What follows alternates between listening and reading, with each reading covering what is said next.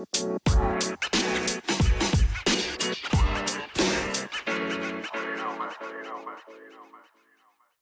you, CJ, preying on my downfall.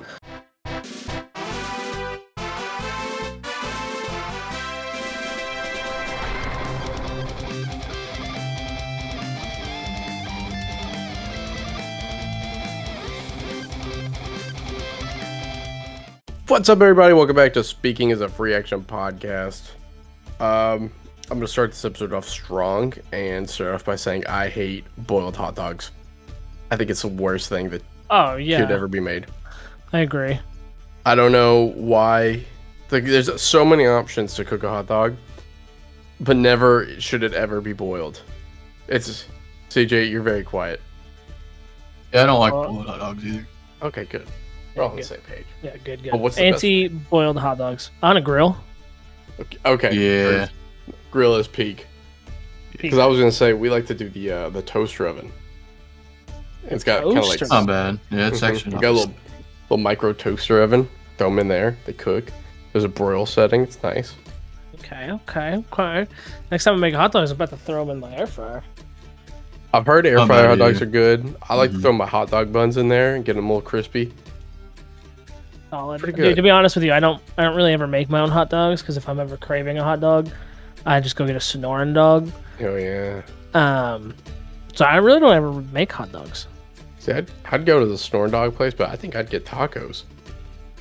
That is, I mean, I went there yesterday after work and I got a hot dog and a burrito. So a lot of options at the Sonoran Dog place. There's a place near our house called Bruisers Hot Dogs. And it's all like retired firefighters that work there and everything. And they have some really good hot dogs. Got a chili dog there, and they put coleslaw on it. The first time I ever had coleslaw on a hot dog. I loved it. I hate coleslaw. Now, see, I don't like coleslaw either, but it was delicious on the chili dog. So all I'm saying is you gotta keep your mind open on that stuff. Because I went there and I was like, I don't really care for chili dogs, and I don't really care for coleslaw. But I was like, but if I'm going to eat at this new place that I've heard is really good, I have to give it the honest try, right? That's how I try to approach things nowadays. So I opened my heart to it, and I enjoyed it. Yeah, I'm always open to trying food, but I've tried coleslaw, and it's trash. Okay. Fine. Okay, well, look, if you ever come down here, you don't have to try it, okay? It's garbage. Next time you come up to Kentucky, and we meet again, I'll bring a Bruiser's hot dog for you to try. Okay. That sounds good. They only have coleslaw dogs. That's it. That's it. That's all you're getting. Oh, I do have another important announcement. Okay, first off, I did get married. We're gonna move past that one though. Oh yeah. Ellie and me got some Pathfinder books. Ellie doesn't play Pathfinder, but she bought me a book as a Christmas present. They are the Beadle and Grimm's character guides. There's about 5 of them out now. You can get this isn't sponsored, but it's really cool. There's like Wizard, Fighter, Rogue, I want to say Warlock, and not Warlock. Well, Warlock it's Pathfinder. Yeah, it was Cleric. I'm sorry, Cleric and Druid were the 5 options that are available. And I saw something else that was like a Warlock guide that was by them, but it was for 5e. So I got these and I was super excited, and I was reading through them in the hotel when we were coming back, and I took a minute and I stopped. I'm like seeing all these symbols I've never seen before, and then it was like, oh, if so and so wants to do this, they'll have to make a flat check, a flat DC something check. I was like, I've never heard of a flat check. I don't know what that is. So I did a little bit more research and dig. It turns out all the books are for Pathfinder 2nd edition. Okay. Damn ski. So next game we play has to be a 2nd edition, so that I get my money back, or my money's worth. I meant you sent us pictures of them and they look fucking sick. Oh, they're beautiful. They look so cool. Here, let me turn my camera on. I've seen them. Yeah, but you haven't seen the inside. Oh, true. True. So the stream is gonna or the podcast it's gonna go well describing these books. Did my camera come on? It is loading. I don't know if Craig is gonna mess this up. That's right. Okay, we'll leave it alone for now. I'll show you guys afterwards. But it's got some cool things on the back inside the the back cover is like this little pocket, I'm gonna say, and if you pull it out, there is this plastic dry erase board kind of feel of a board, and you can write your character stats on there instead of like doing them on pen or paper or anything like that. So you can erase them real easily because it's on a dry erase board. You can put your spells on there, any feats or any notes or equipment you need to keep up with, and I love that. It was fucking genius. Genius, I tell you.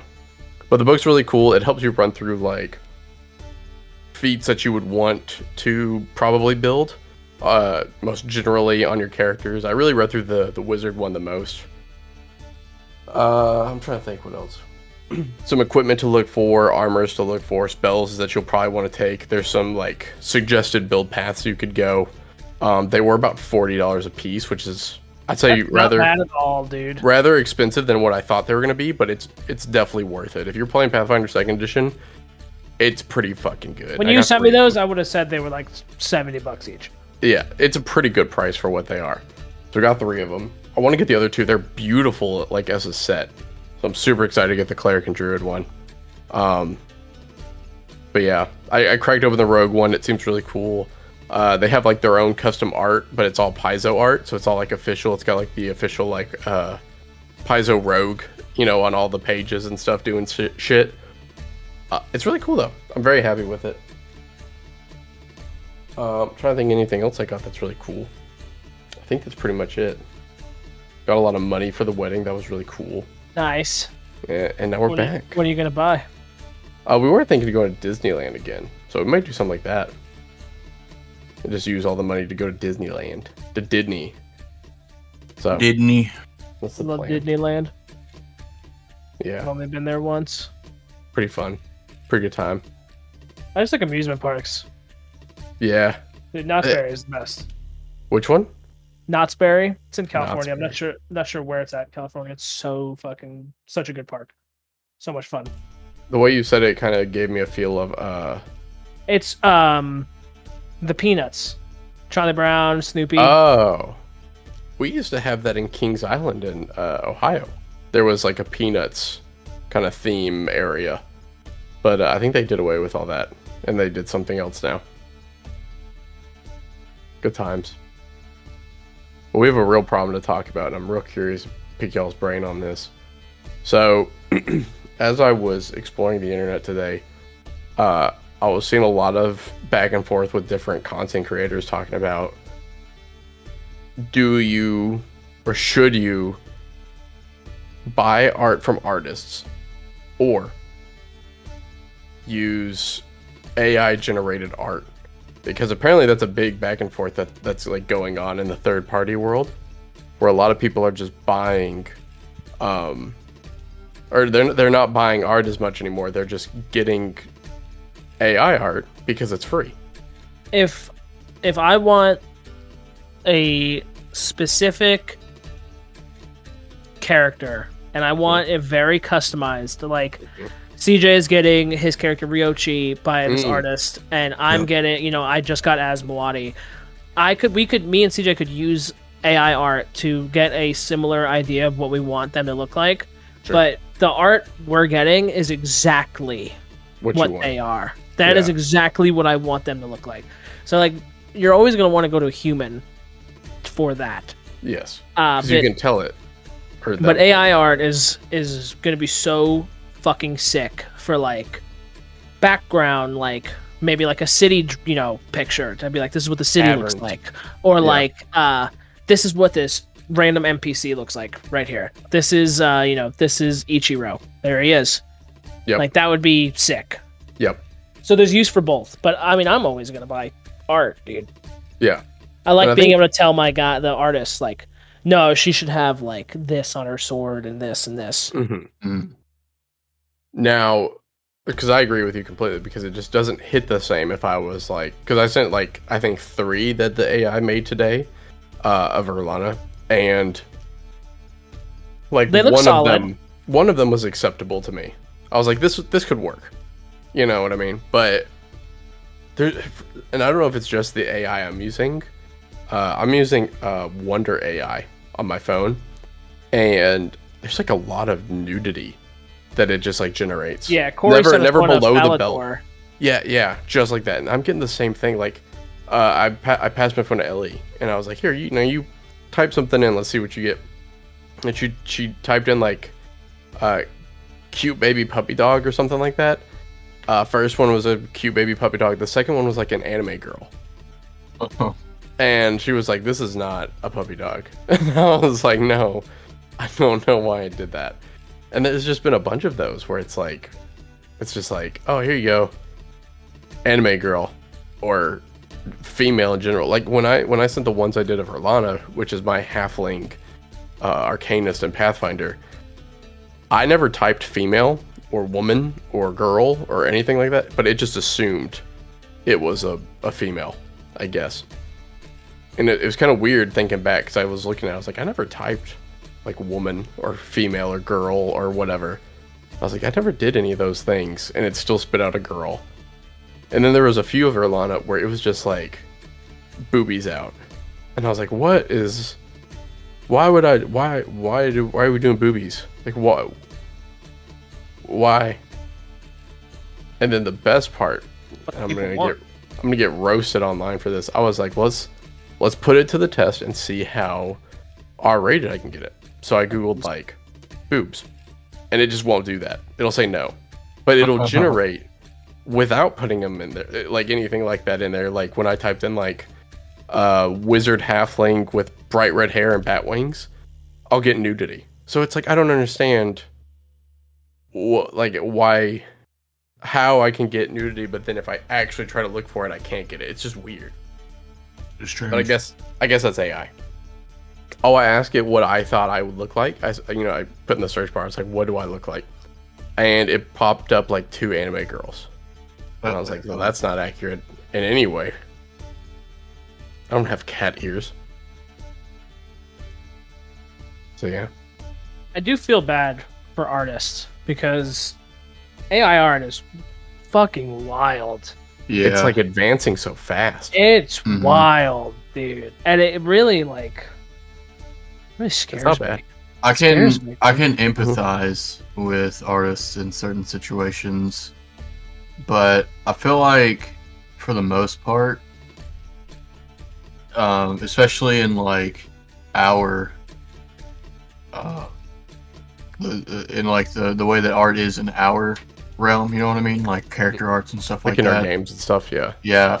I don't think there's many like AI art that are taking like jobs away from artists, because I mean, to me, and you know, there will definitely be outliers where people like are doing that instead of getting character art or whatever, but like to me, it's like the AI art is only good for the NPCs and stuff like Tyler was saying, like the NPCs, and then if you want character art for your character, that's where the artists come in and do the heavy lifting.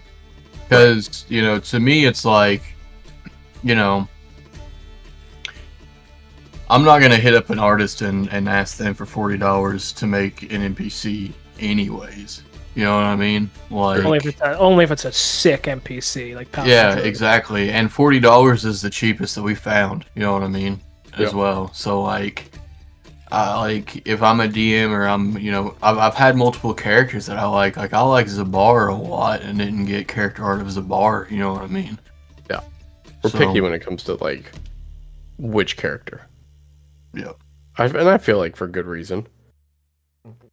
But okay, but jumping back, I guess, to one of the original question, how do you guys feel if you bought a book?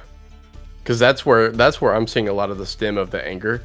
Not so much like character art. I don't think AI art should be able to be sold. Which is weird, right? Like, how would you ever know? There's not. Because some of those get so detailed. Yeah, I don't think there's any way of knowing. Right. But it shouldn't be able to be sold. And I was kind of looking at that too, like in the copyright spot where, like, could I sell it? And it was like, you could, if you somehow mixed a portion of copyright material in an AI art, that's not allowed. But ultimately, it's like, it doesn't matter. Yeah, it's pretty rad. So, but I mean, and I feel bad because there's like people out there trying to make third-party content, like on DM's Guild, and they'll reach out to an artist and they're like, yeah, this is the project, this is the theme, this is what I want to do. And then the artist reaches back and they're like, oh yeah, this is probably gonna be like $1,000 project. And they're just kind of like, well, I don't have $1,000. I don't know if I'm gonna make $20 on this project. Like, I've had those moments, but I have found that there's ways to work around that. You can, there's a group called Grim Press. They make content, they make a lot of different things, but one thing they do is they'll essentially hire a community of artists to make art that can be like commercially sold. So they do a yearly thing where you can just buy essentially a whole portfolio of art, and that's something I did recently. I bought this year. So every month they just like throw out more art onto this essentially file that you, once you buy once on DM's Guild, you permanently have. And it's real nice because I can, you know, when I'm ready to like post content or anything, I just go on there and get some art. I find something that probably lines up with what I want. And then I heard like 46 say something along the lines of instead of just paying them, sometimes artists will just ask for like a percentage of like what the cut is going to be. Like if you give them a 10% cut of all the sales, and that's their payment. So there's a few things to work around, because I think a lot of people see it as just like a, well, he's charging me $600 for one piece of art, and that's it. I think I had that problem one time. I reached out to an artist and I was like, hey, this is what I want to do, something very easy. And he was like, yeah, it'll probably be about $600. And I was like, I cannot afford that. Oh, that's crazy. I respect it, but I cannot afford that. And he's like, well, that's just, but he was also like doing some, he would do like random commission pieces for like Wizards of the Coast for Magic the Gathering pieces. So I was like, okay. So he's got some like pretty powerful like resume that he could do. He's just an unknown artist. Oh, good. Okay, good. This is working, I think. Okay. I turned the backup on and I just looked over and the backup was on like some random screen. I was like, oh, I hope this is working. But yeah, that's all I really had. All right, podcast's over. So that's it for the app. Someone's like screaming outside. I went to a football game this last Saturday in real life. It was pretty interesting. They get the upstairs neighbors. Sorry. Have you never been to a football game before? I have. It's just I've never been to a football game that hype before, because like I remember a big game. It wasn't actually that big of a game, to be honest. It's just it was the first time we've been top 10 in forever, so that part kind of made it hype. And when I went, like the last time I went to a football game was whenever I went with Mason in high school, and we went to watch him play some really bad team, and there was hardly any people there at all. And this last Saturday, me and my dad and my brother went. My brother doesn't like super crowded places, and I asked Dad when we left how many people he thought was there. And at that football game, we thought there was about 50,000 people there. Jeez. God dang. How big is that stadium? How many people does it hold? Like sit? 66. That's a big ass stadium. You know what's wild about that too, Tyler? That's the second smallest stadium in the SEC. Really? Yep. What's the smallest? How big ours is? I think it's like Vanderbilt. Okay, that makes sense. Yeah, I mean, I guess you're not wrong. University of I've been to U of A's and I knew it looked big, but it didn't look like that big. But it says on here it seats 57,000, so I guess it's pretty fucking big. Yeah. Mm-hmm. Is that what they call it? They call it U of A? Yeah, U of A. I don't know why that's funny to me. It just seems funny. Sorry. You know what is stupid about at least Tucson? That's like something's just dumb. I always thought it was dumber since I moved here. Is that there's a mountain and it's right by my work that I don't know when they did it, but it has a big ass A like built with rocks into the side of it, and it's just called a mountain. That's awesome.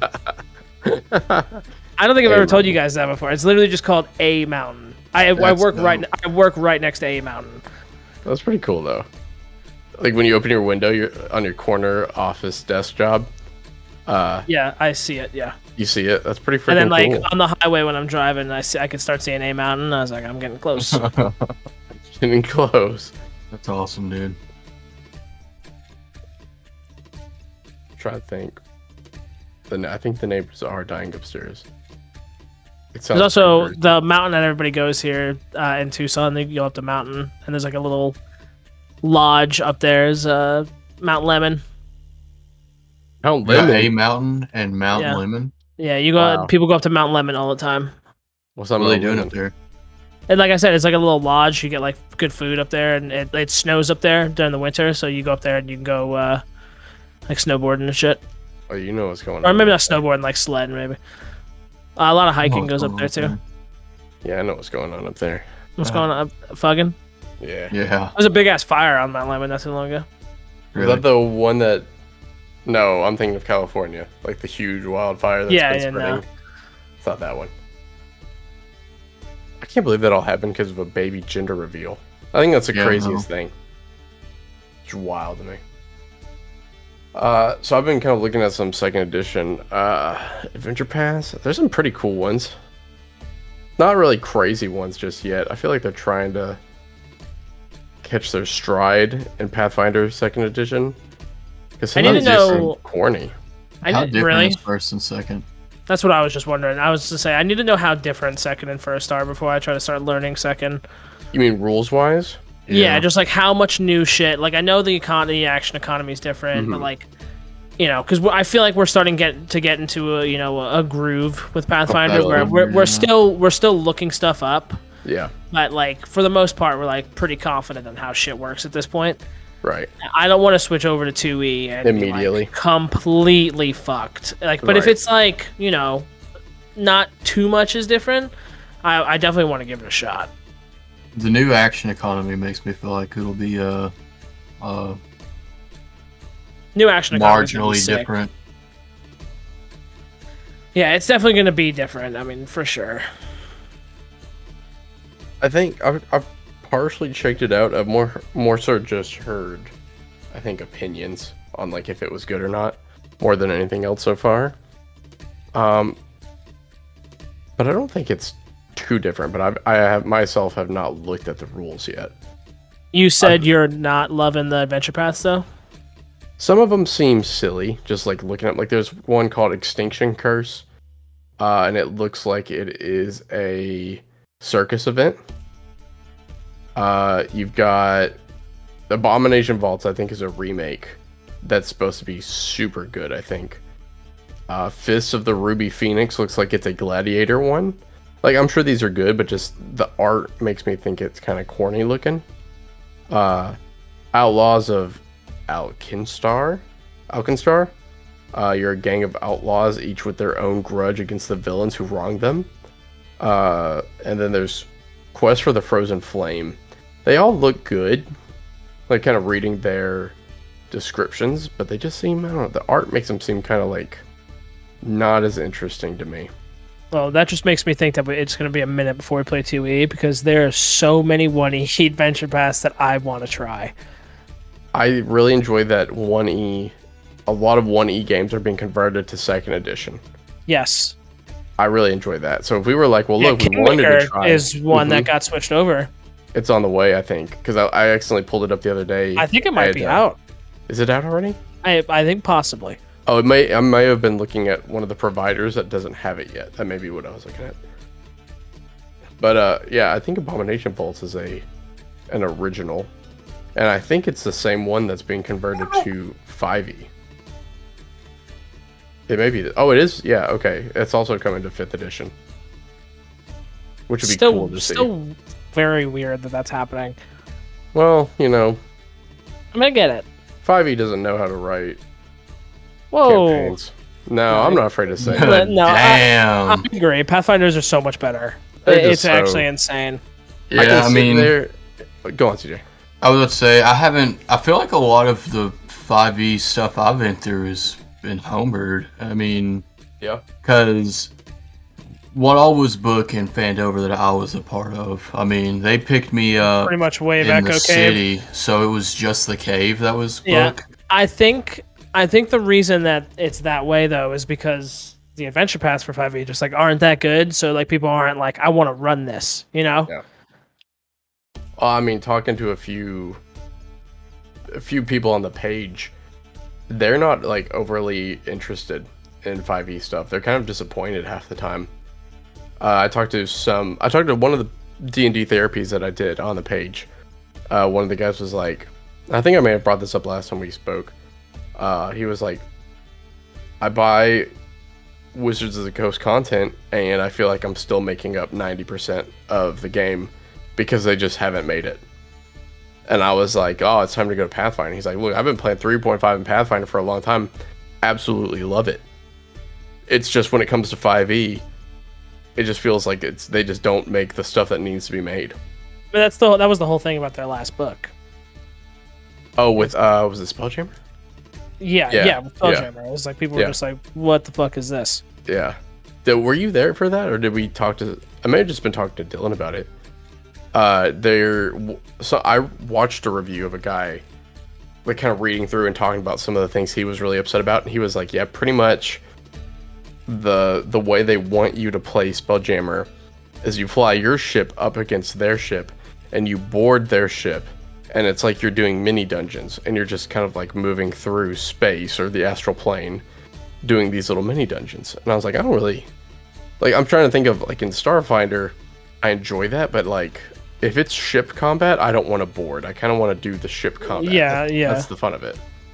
Boarding every once in a while would be cool, but every time would get old. It would get, it's just kind of like, what's the difference of like, why not just be on a planet and do this? Yeah, all these fights are the same. Right. And something he had a problem with was I think you use cannonballs in Spelljammer. It's like a boat more than it is like a spaceship. But you would launch cannonballs at the other ships in space, but they have a range. And it's like effectively they're, after 300 feet, that's their range increment. And it's kind of like, well, what's stopping it if we're in space and we're all just flying in the air? Why does it not? What happens after 300 feet? If that's its effective range, where does the cannonball go? Does it fall? There's no gravity. We're floating. And it's just like, I think that was one of the most questionable things I heard. And I was like, yeah, that doesn't really make sense. Why they would do it that way. But I don't know. It's part of the reason we have no interest, I think, in Spelljammer. Mm-hmm. Besides the fact that we barely have interest in the few 5e things we run. And I feel bad because I feel like there's times I'm making items or spells for the page and I'm just like, I have no idea if this like already exists in 5e, but I feel like it doesn't or didn't.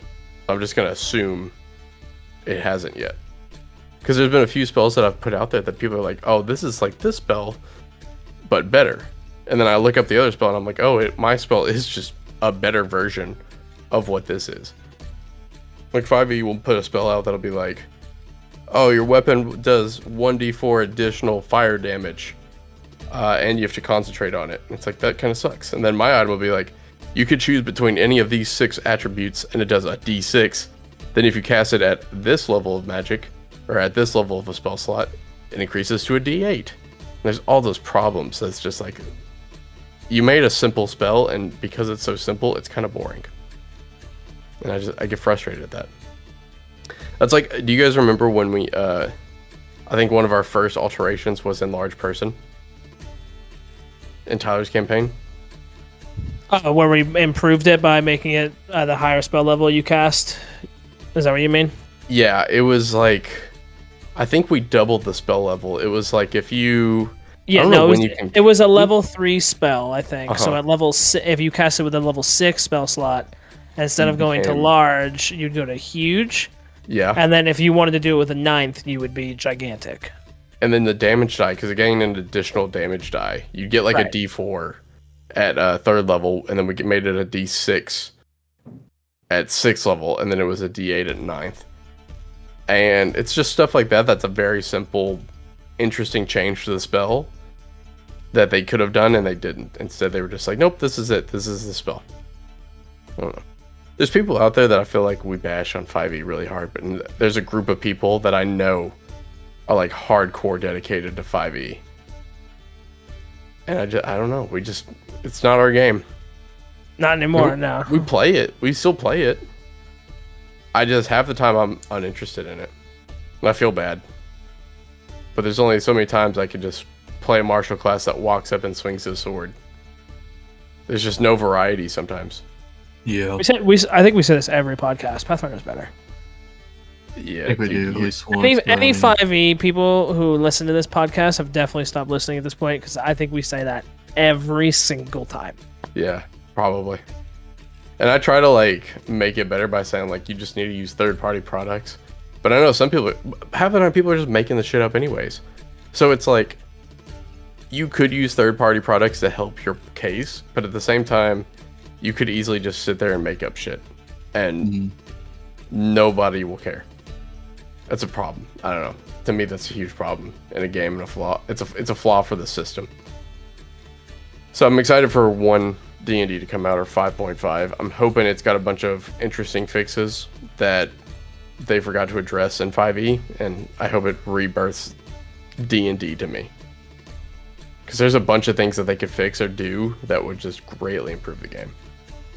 I think classes need to be overhauled. I think there needs to be more uniqueness between them. And I know a lot of people that played 4th edition are like, well, there is a lot of uniqueness between them, but there's not enough for me. If there is a level where I get nothing, but like my proficiency bonus goes up, or I just get a new spell level to cast, that's not enough for me as a player. I want something. Yeah, those levels do suck. I want a feat. I want a new ability. I want something. I need something. Don't just get... it makes me so mad. I think it happened on UMass for me. It's like I just didn't get anything. I was like, well, what's the point of this then? Like, why did I even level up? You know what's the worst when that happens? When you're multi-classing like I am. Yep. And you have to take a level and something that gets nothing this level, but it's so important that you do. That shit's the worst, dude. Yeah. It's like you're taking a level as a prerequisite for the next level. That's all it is. Yeah. Yeah.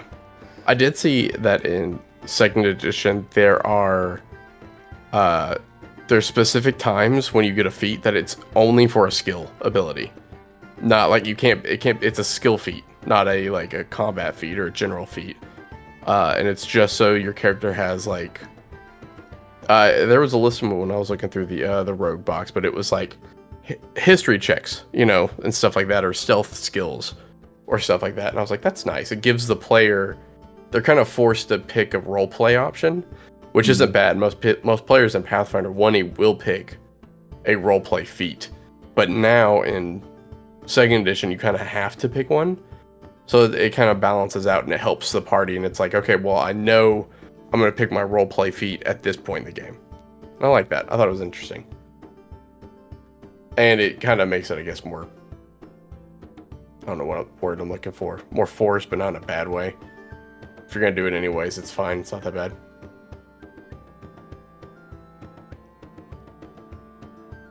That's it. I was talking to Shay about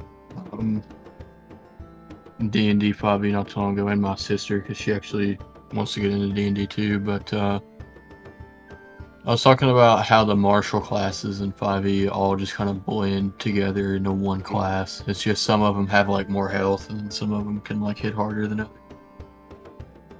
Yeah, it's weird, isn't it? And I really wish there was more variety on weapons in 5e. Well, dude, what is it? The glaive and not the trident. The glaive and there's something else, I can't think of it, are the exact same weapon. They both have like reach, they're heavy, they deal a D10 worth of damage. Oh, hold on, let me look them up. But it's the glaive and halberd? I think it's halberd. Let's see. I think it might be. D&D Yeah, that's probably what you're thinking of. Let's see, weapons. And I remember I posted this on the page and people were like, oh, it's for flavor. And it's like, even if it's for flavor, You could try to make them fucking different. There's no point just copy and pasting the same thing. All right, okay, halberd. It's got heavy, reach, two-handed, 6 pounds, 1d10 slashing. The glaive. Oh, also the halberd is 20 gold pieces. The glaive is 20 gold pieces, 1d10 slashing, 6 pounds, heavy, reach, two-handed. It's the exact same fucking weapon. Oh wow! I don't get it. How this is highway robbery? Like, it's just crazy to me that they're just like, yeah, it's okay. Just put the same thing in there and just change its name. And then people are just like, yeah, it's okay, it's cool. It's just flavor. But it's not. It's not flavor. It's the same thing. Flavor would be, it does like piercing rather than slashing. That's just, I don't know. Sorry, 5e fans, if you're out there still. Yeah, Scud came back from his fucking wedding just hating on 5e. That combat we had in Mad Mage before I went up, I think just really put the nail in the coffin for me. Doing a hallway simulator fight and just playing UMOS and step up, click, click. Do both of these attacks hit? Yeah, they do. Click, click, click, click. All right, here's the damage. And it dies. It's like, that's it. That's all my classes. There'll be a little bit new. My bad. I would say sometimes playing that campaign actually, because of the dynamic lighting, kind of feels like a chore at times.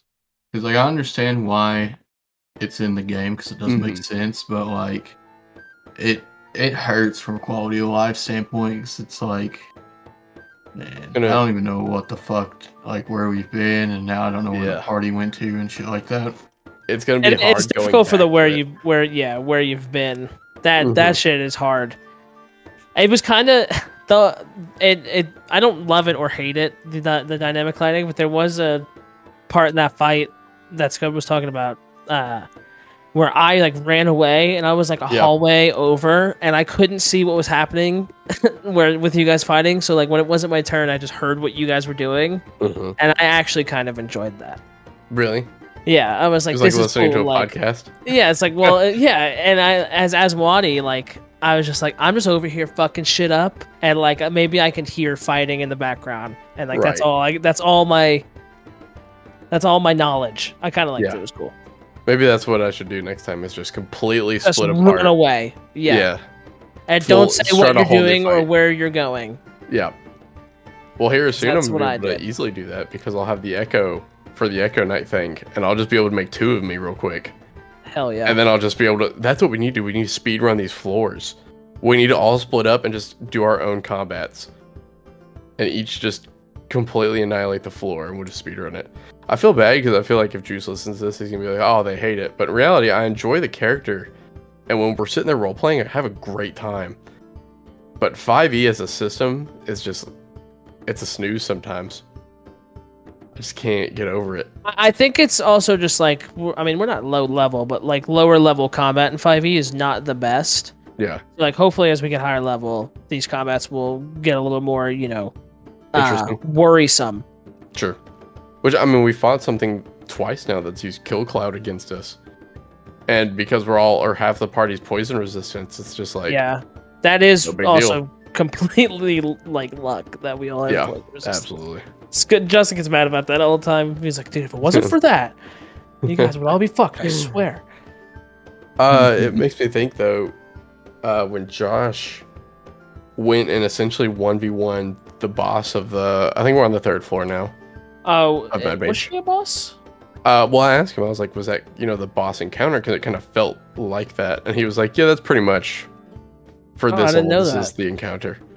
And I was like, oh, okay. But I mean, Josh's character went up there and just, you know, existed up there. Well, without a problem. That's Josh. I don't think it's Josh. I think it's just the game. I think it's just the game.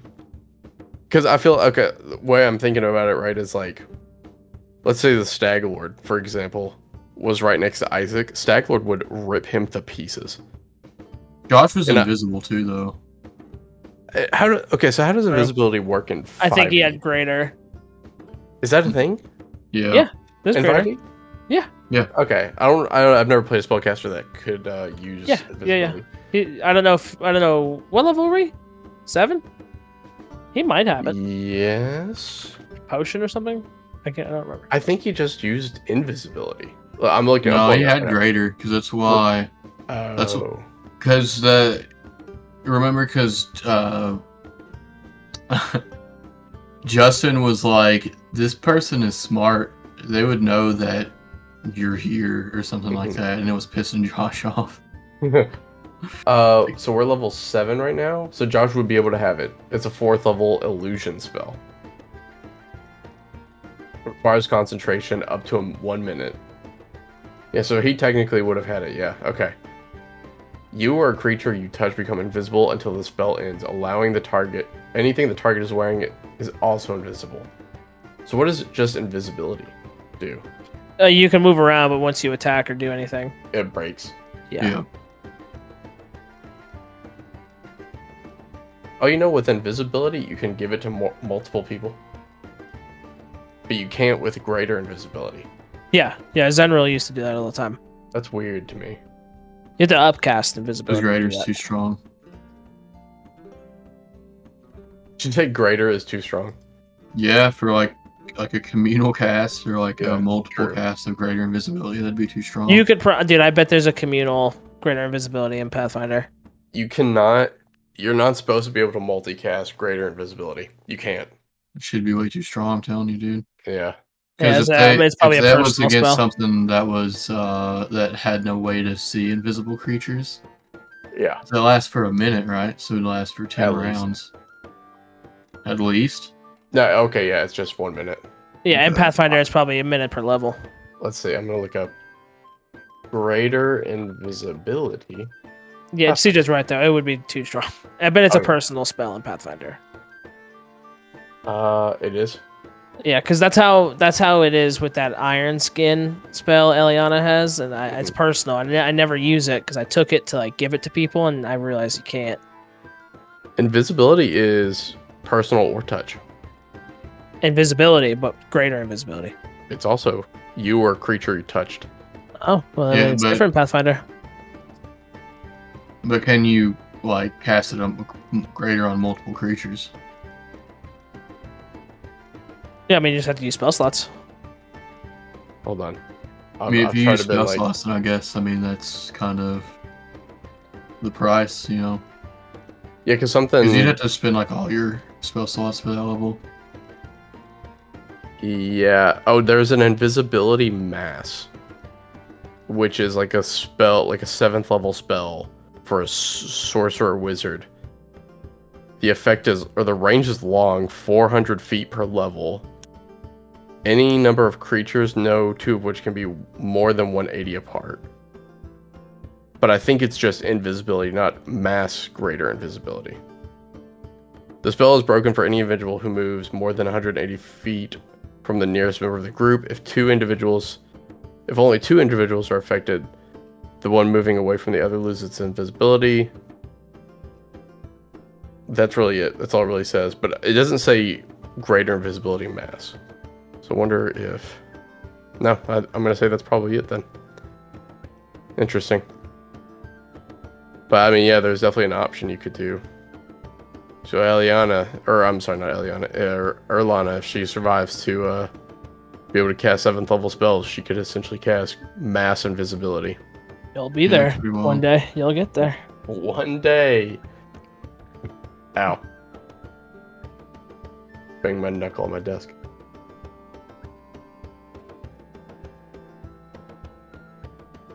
Oh, something I saw today. I got curious.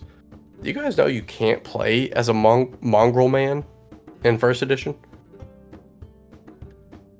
I did not know that. Why I can't? thought that was- Why can't you? I thought that was super weird. There's probably like a homebrew, but I pulled up the races today. Let's see, nothing. Yeah, there's no mongrel man class or anything like that.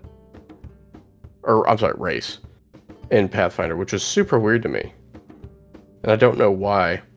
But then while I was looking through my research, I remembered that in Pathfinder, they have something called race points, which are essentially how strong the playable race is.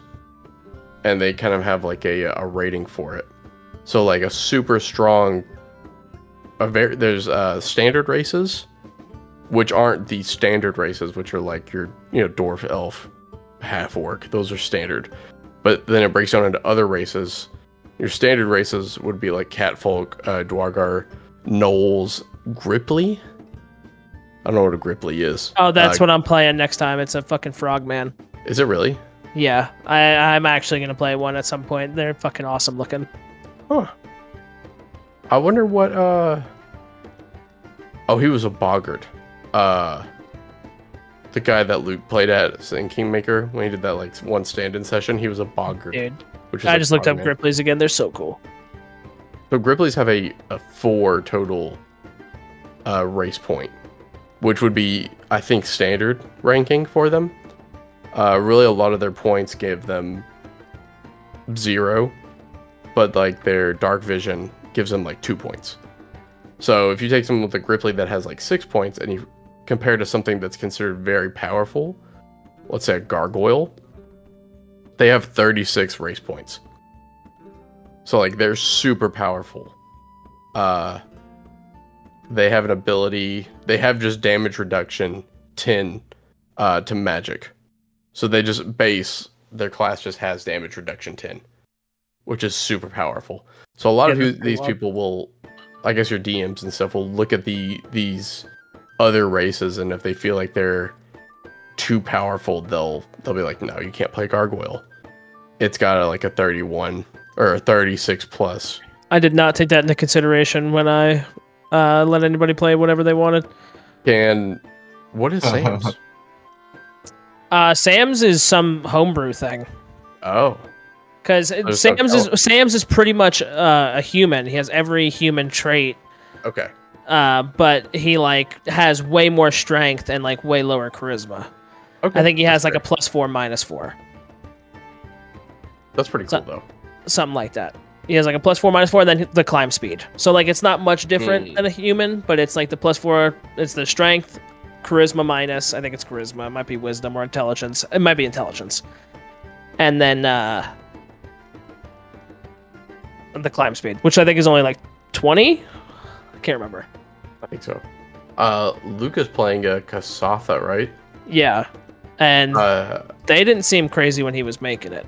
They have a 20, so they're considered an advanced race. Which under advanced, I see stuff like the Dampmere, which are the vampire, some Drow commons, the fetchlings. I see Lashunta, Tengu, Tiefling, Android, Aasimar. These are all advanced races. So Kasatha has 20 points. I'm trying to see what it gets at bulk of its You said points Kasatha is 20? 20, yeah. I wonder what that is from. Well, so they get 2 from their ability modifiers because they have no negative ones. 0 for being a humanoid, 0 for their size, 0 for their speed, 0 for their languages. They have 4 points for defensive training greater. Oh wow, that's actually a really big point. I see why. Is he a Kasatha or a Lashunta? He's a Kasatha, right?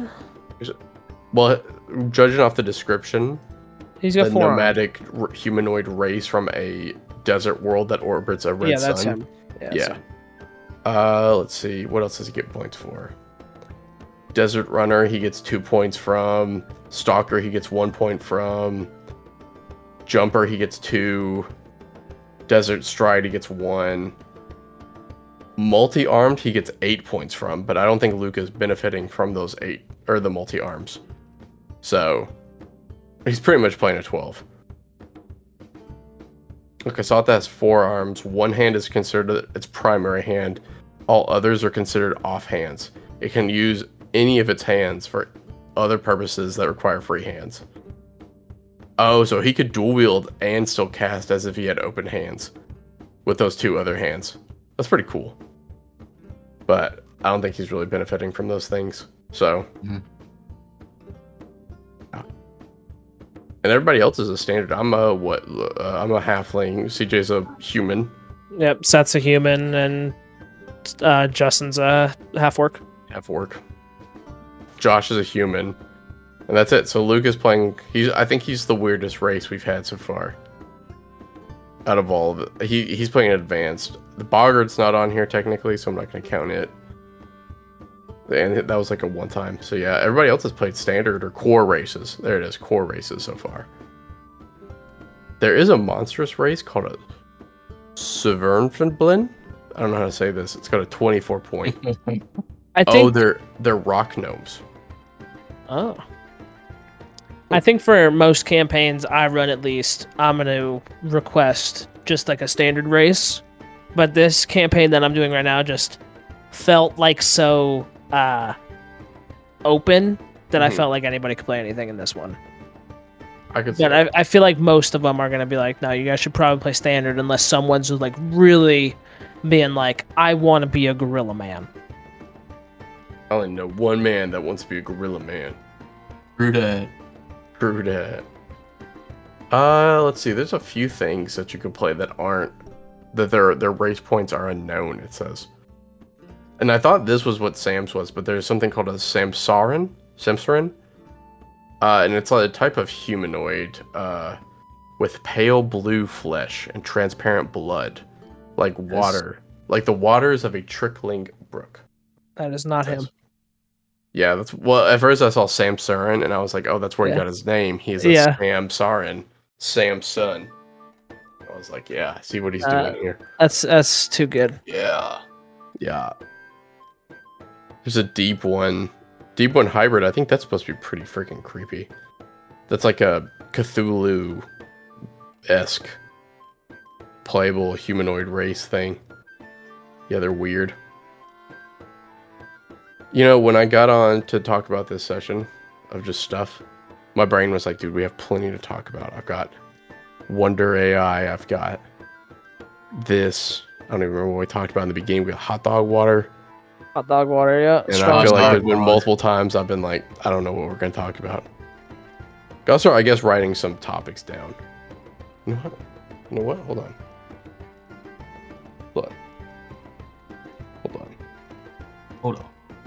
Where's my pictures? I mean, how long are we right now? Currently 53 minutes ago we started recording. So we got, if we can vent for 7 more minutes. I mean, I finished Breaking Bad last night. How was it? It's so good. Did it end well? It ended amazing. Really? Okay. I watched the final 2 episodes last night with my girlfriend, and they have some of the best like cinematography shots I've ever seen. Really? I was saying in Discord when I joined earlier, it's like, because Corey said he's on like season 3, he's watching it right now. Mm-hmm. At this point, there's I don't think a show that I could recommend more than Breaking Bad. It's just solid the entire way through. I've really enjoyed Rings of Power. I've been watching through that. Is that the Lord of the Rings show? When we were in Kentucky, I watched the newest episode with my dad. Really enjoyed that. And it was really nice to watch it because the whole time I'm sitting there talking to him about it, and me and him can just go back and forth about it. It's super easy. And it was super fun. Meanwhile, normally I sit there with Ellie and she doesn't pay attention. So it's like, this is nice to watch the show and actually discuss theory while watching the show. Because we're sitting there and my dad's like, I think Isildur was the one that refused to throw the ring into Mount Doom, which caused like all the things. I'm sitting there and I'm like, was that Isildur or was it this guy? And he's like, I don't know. And then we sit there for like 15 minutes. And then we chime back in and we're like, what do you think happens if this happens? And he's like, I don't know. And then we just sit there and it was very fun to go back and forth and just do that. Meanwhile, Ellie's sitting there. She bought a new DS while we were in Kentucky. And she's like playing Sims 2 on her DS. Oh, and there was a new Star Wars show that just came out. I know you guys aren't really interested in that. Yeah, I just can't get into Star Wars. Some guy at work was talking about that. I just don't like it. It seems interesting. There's no Jedi or like anything like that. And it's before Rogue One. It follows the same characters that were in Rogue One, but it's before Rogue One. And I know that you did enjoy that movie. I did enjoy Rogue One. I think that's the best Star Wars movie. I'm sorry to those who are going to come at me. You're probably not that off. It's a pretty good movie. But you know the main guy? I can't think of his name. I don't really remember much of the movie now. But it follows like a smuggler. I can't remember. He's a rebel in Rogue One. But I think it follows him. So I think this whole series is going to be very like stealthy, sneaky, like roguelike. Okay. So I think it could be really cool. I'll try to give more of it, but they released 3 episodes already. It just came out this week. And I feel like it was very powerful to just open the door with 3 episodes. And I was telling Ellie about that, and she was like, well, they did the same thing for Loki. It's just weird to me. It's like, how many episodes are we going to have if you're just throwing 3 episodes out the gate? Because like Obi-Wan only started with 2 episodes. This is weird to me. It's crazy. What's going to happen? I gotta watch, I guess. She-Hulk is still the worst series I've ever watched my entire life. Yeah, no, well, that's not surprising. However, they did tease Daredevil at the end of the last episode. Oh my god, you want Scudder? I'm watching this. Just wait until the fucking Daredevil episode comes out, find out which episode it is, and then watch it. It's this episode that came out today, I think.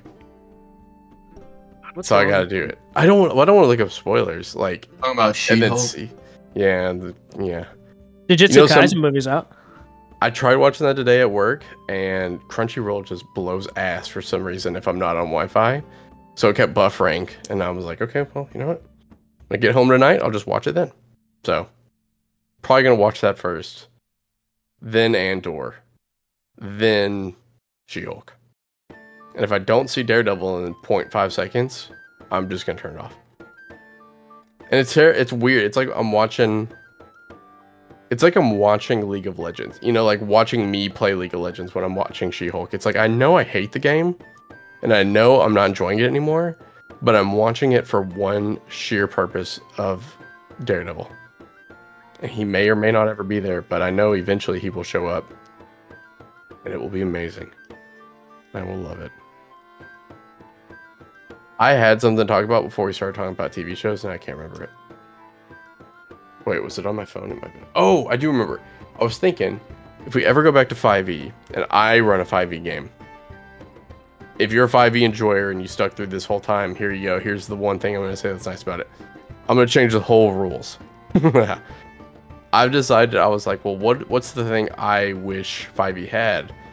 And it's always options. So I was like, well, what if when I go back to 5e, if I ever do, I give everybody 5 attunement slots rather than 3, and I just homebrew all the items, so everybody gets a creative, unique, new item that's not, you know, available. You could buy the old items, but I was like, I want to have items that I make because I feel like they're pretty unique, and I feel like martial classes will get a lot more of a kick compared to the spellcasters. And then I'll give, you know, items out to spellcasters as well. What do you guys think? I think 5 attunement slots would be a huge increase in the game. I mean, yeah, it's just gonna make the PC so much stronger. Yeah, which is just off the monsters. Yeah, there might be some balancing issues at first, but I mean, I like it. I feel like one of the main issues with 5e is 3 attunement slots for magic items. Yeah. And some of them are not worth an attunement slot when they are. Like, Ring of Protection should not be an attunement slot. I agree. I think it is. Is it? Mm-hmm. It is. But then a +1 magic sword is not an attunement slot. Yep. It's just weird. Like, how does that make any sense? Because essentially they do the same thing. It's just weird. But yeah. So that was my plan. And then I was like, you know, all custom magic items. So if you're playing a martial and you're like, well, you know, this turn I don't really want to swing my sword. Maybe I use this activatable item that I have. And that's just what you do on your turn. Maybe it like lets you throw a fireball or something. I was like, I think that'd be pretty cool. I think it'd be pretty crazy.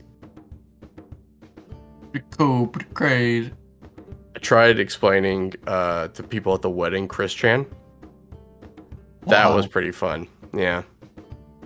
I was like telling Lucas and them, I was like, yeah, so this is Chris Chan.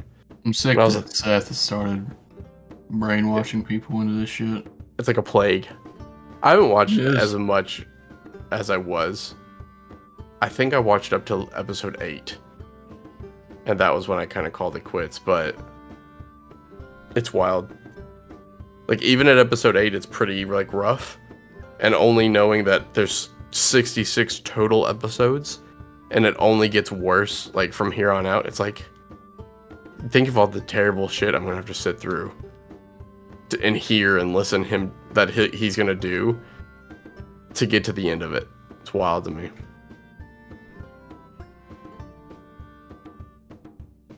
All right, guys, I think I'm gonna wrap it up.